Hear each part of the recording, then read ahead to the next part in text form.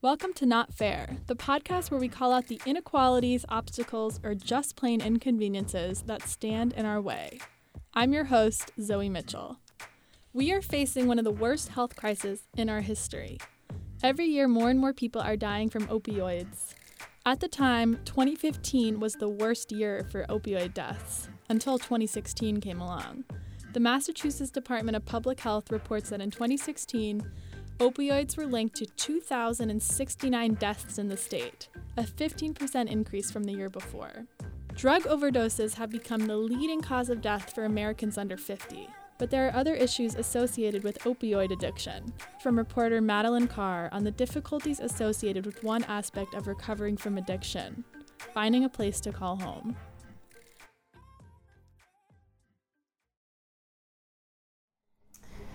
I was an addict in full-blown addiction.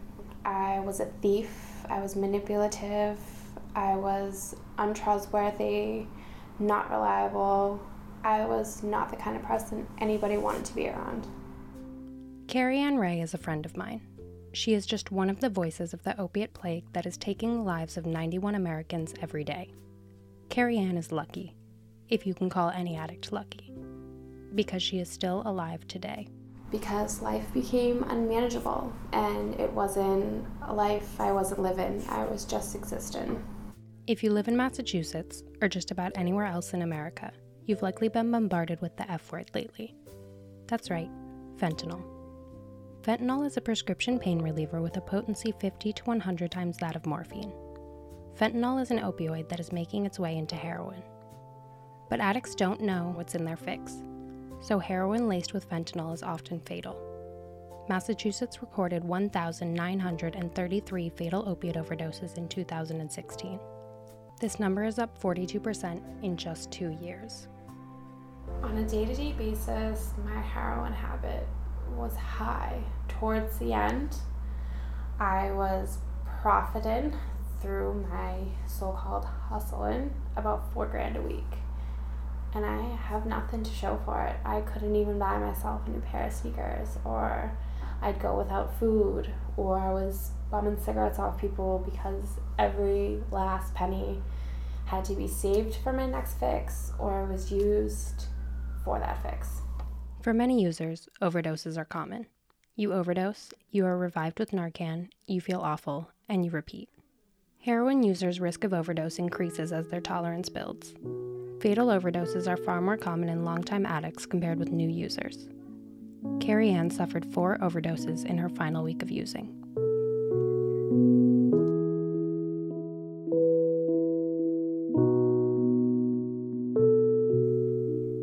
I'm Madeline Carr, and this is the Not Fair podcast.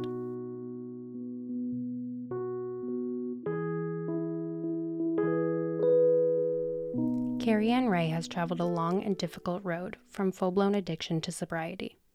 Today she is clean, but it is a daily struggle to stay that way. The obstacles are daunting. Carrie Ann is 27 years old and lives in Mattapan. She has a job as a server on the Odyssey Harbor Cruise in Boston. She grew up in Massachusetts, bouncing between foster homes in Carver and Abington before landing in East Bridgewater for high school and college. For now, Carrie Ann lives under strict supervision in a sober house for women. But she wants to leave. I live in a sober house. It's temporary living until I can get on my feet and able to live like an adult. You'll hear this from Carrie Ann a lot. She is highly focused on living like an adult. Carrie Ann has lived independently since the age of 16. With more than a decade of legal independence under her belt, she says it's time to buckle down and play by the rules. But the system is stacked against her and other recovering addicts.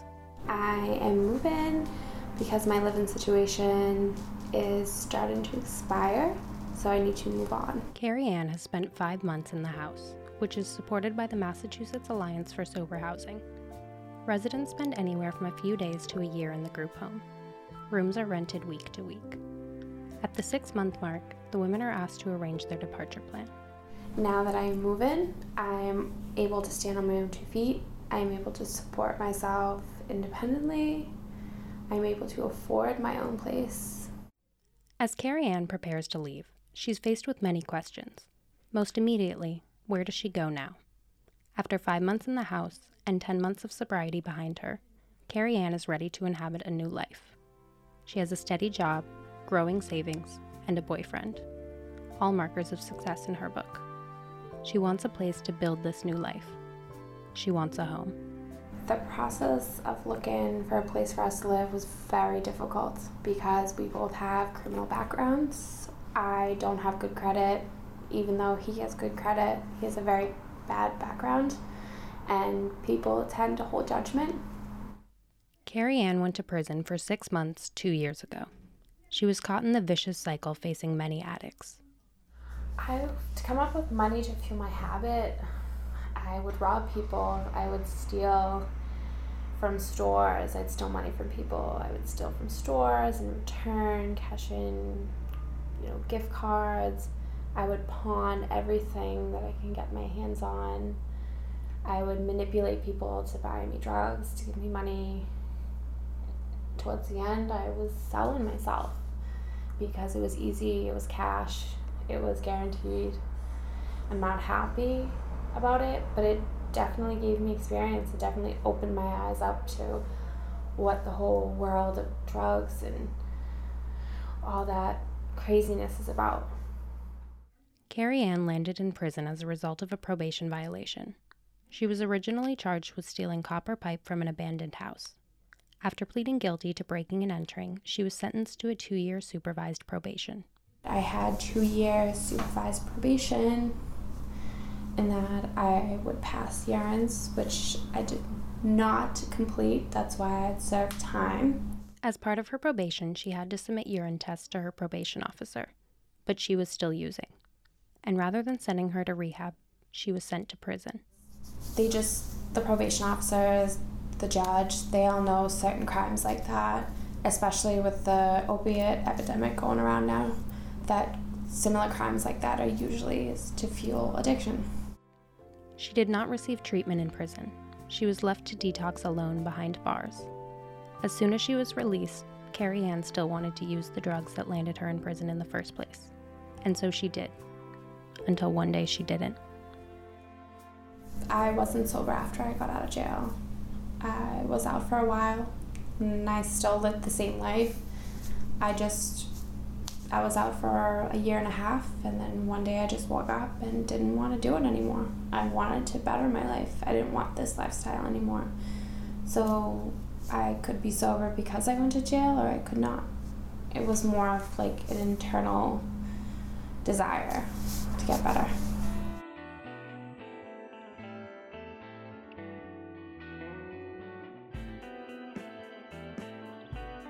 Yeah, it was 2 days before Christmas, and I just was miserable in my situation. I was depressed. Sometimes I was suicidal. I just didn't want to be that person I was living, and I wanted my old life back, plus more. I wanted to be normal.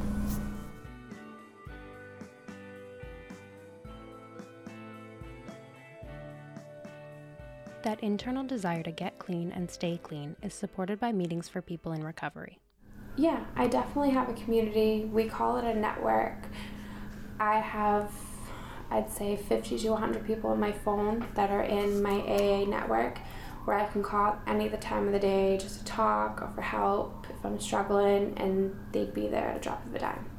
Carrie Ann, like many others, has lost friends to the modern opiate epidemic. Each day, her Facebook feed reads like the obituary section of a newspaper. Everybody's different, but it's more of a solo habit.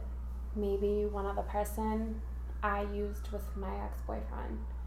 And then towards the end, when he went to jail, I used by myself. I didn't want to be around people. I didn't want to share my drugs. I just wanted to get high and just, be alone. And do you have friends today? Yes, I most definitely do. Friends that are sober, friends that I can call in the middle of the night if I needed help, friends that I could trust. And I know I can be that friend today, where my friends can call me and I would be there for them.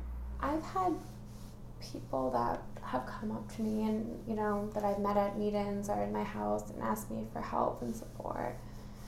because sometimes, you could be helping someone the next day and then you need that person the next day for help. And like they say in my community, if you're not there to help an addict, don't put one down. Carrie Ann spends her days going to AA meetings, going to work, and looking to make her next move into a new life. But I'm trying to be that honest, normal citizen now. I pay my taxes, I work hard, I just want to better my future. So yeah, I could say that I'm a normal citizen now. Today, I am an independent, strong woman. I am sober, I'm honest, trustworthy. I've definitely grown into an adult that I was not less than a year ago. But as she is building a new life, her time as an addict will follow her at every turn. Carrie Ann has applied for 14 apartments, but when the landlord does a background check, it's bad news. I think a lot of landlords just see our background, our history, and just assume the worst, that we aren't different people than we were then, so they choose not to rent to us. Do you think everyone deserves a second chance? For the most part, yes. If they're doing some sort of work to improve their life, they should most definitely get a chance. If you are stuck in your situation and you're not trying to make any improvement or changes, then maybe they need to work a little harder before they can earn that second chance. And how do you make that distinction? Who's working hard enough? You can tell, because if you had met me a year ago, I wasn't the same smiling, hardworking person. I didn't hold a job. You could just look at me and just distinguish that I was not the normal, average citizen.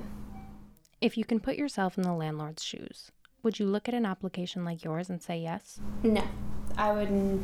Truthfully, I would not. I would see someone on paper. I might be very skeptical.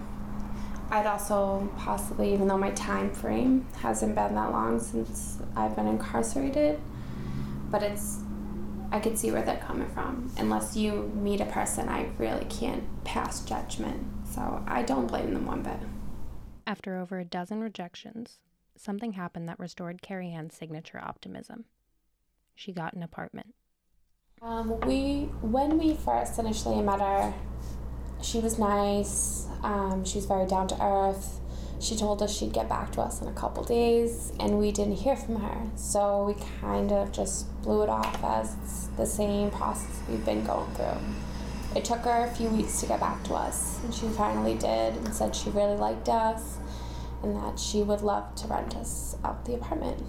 As much as it's been stressful and heartbreaking, good things always come to those who work hard and are patient, and I've definitely, have seen that.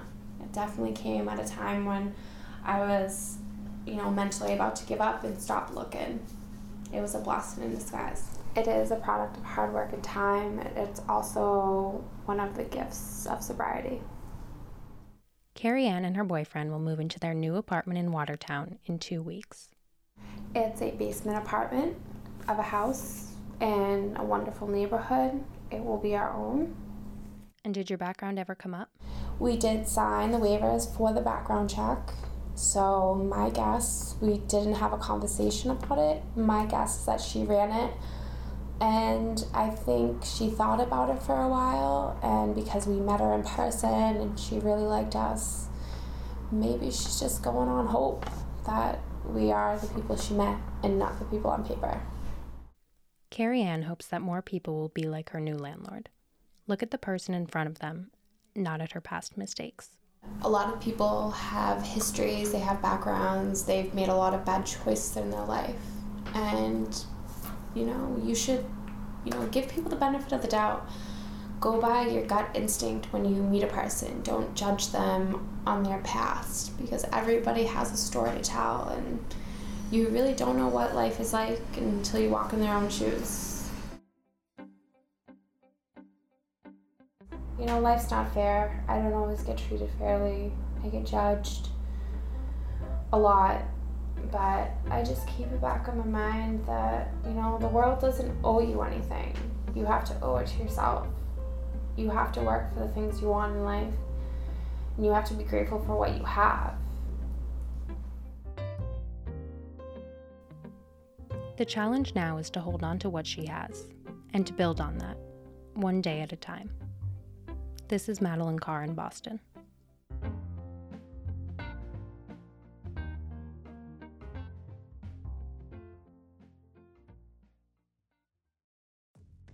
This has been Not Fair, the podcast. Next time, how noise and noise pollution have affected 2 communities in Boston.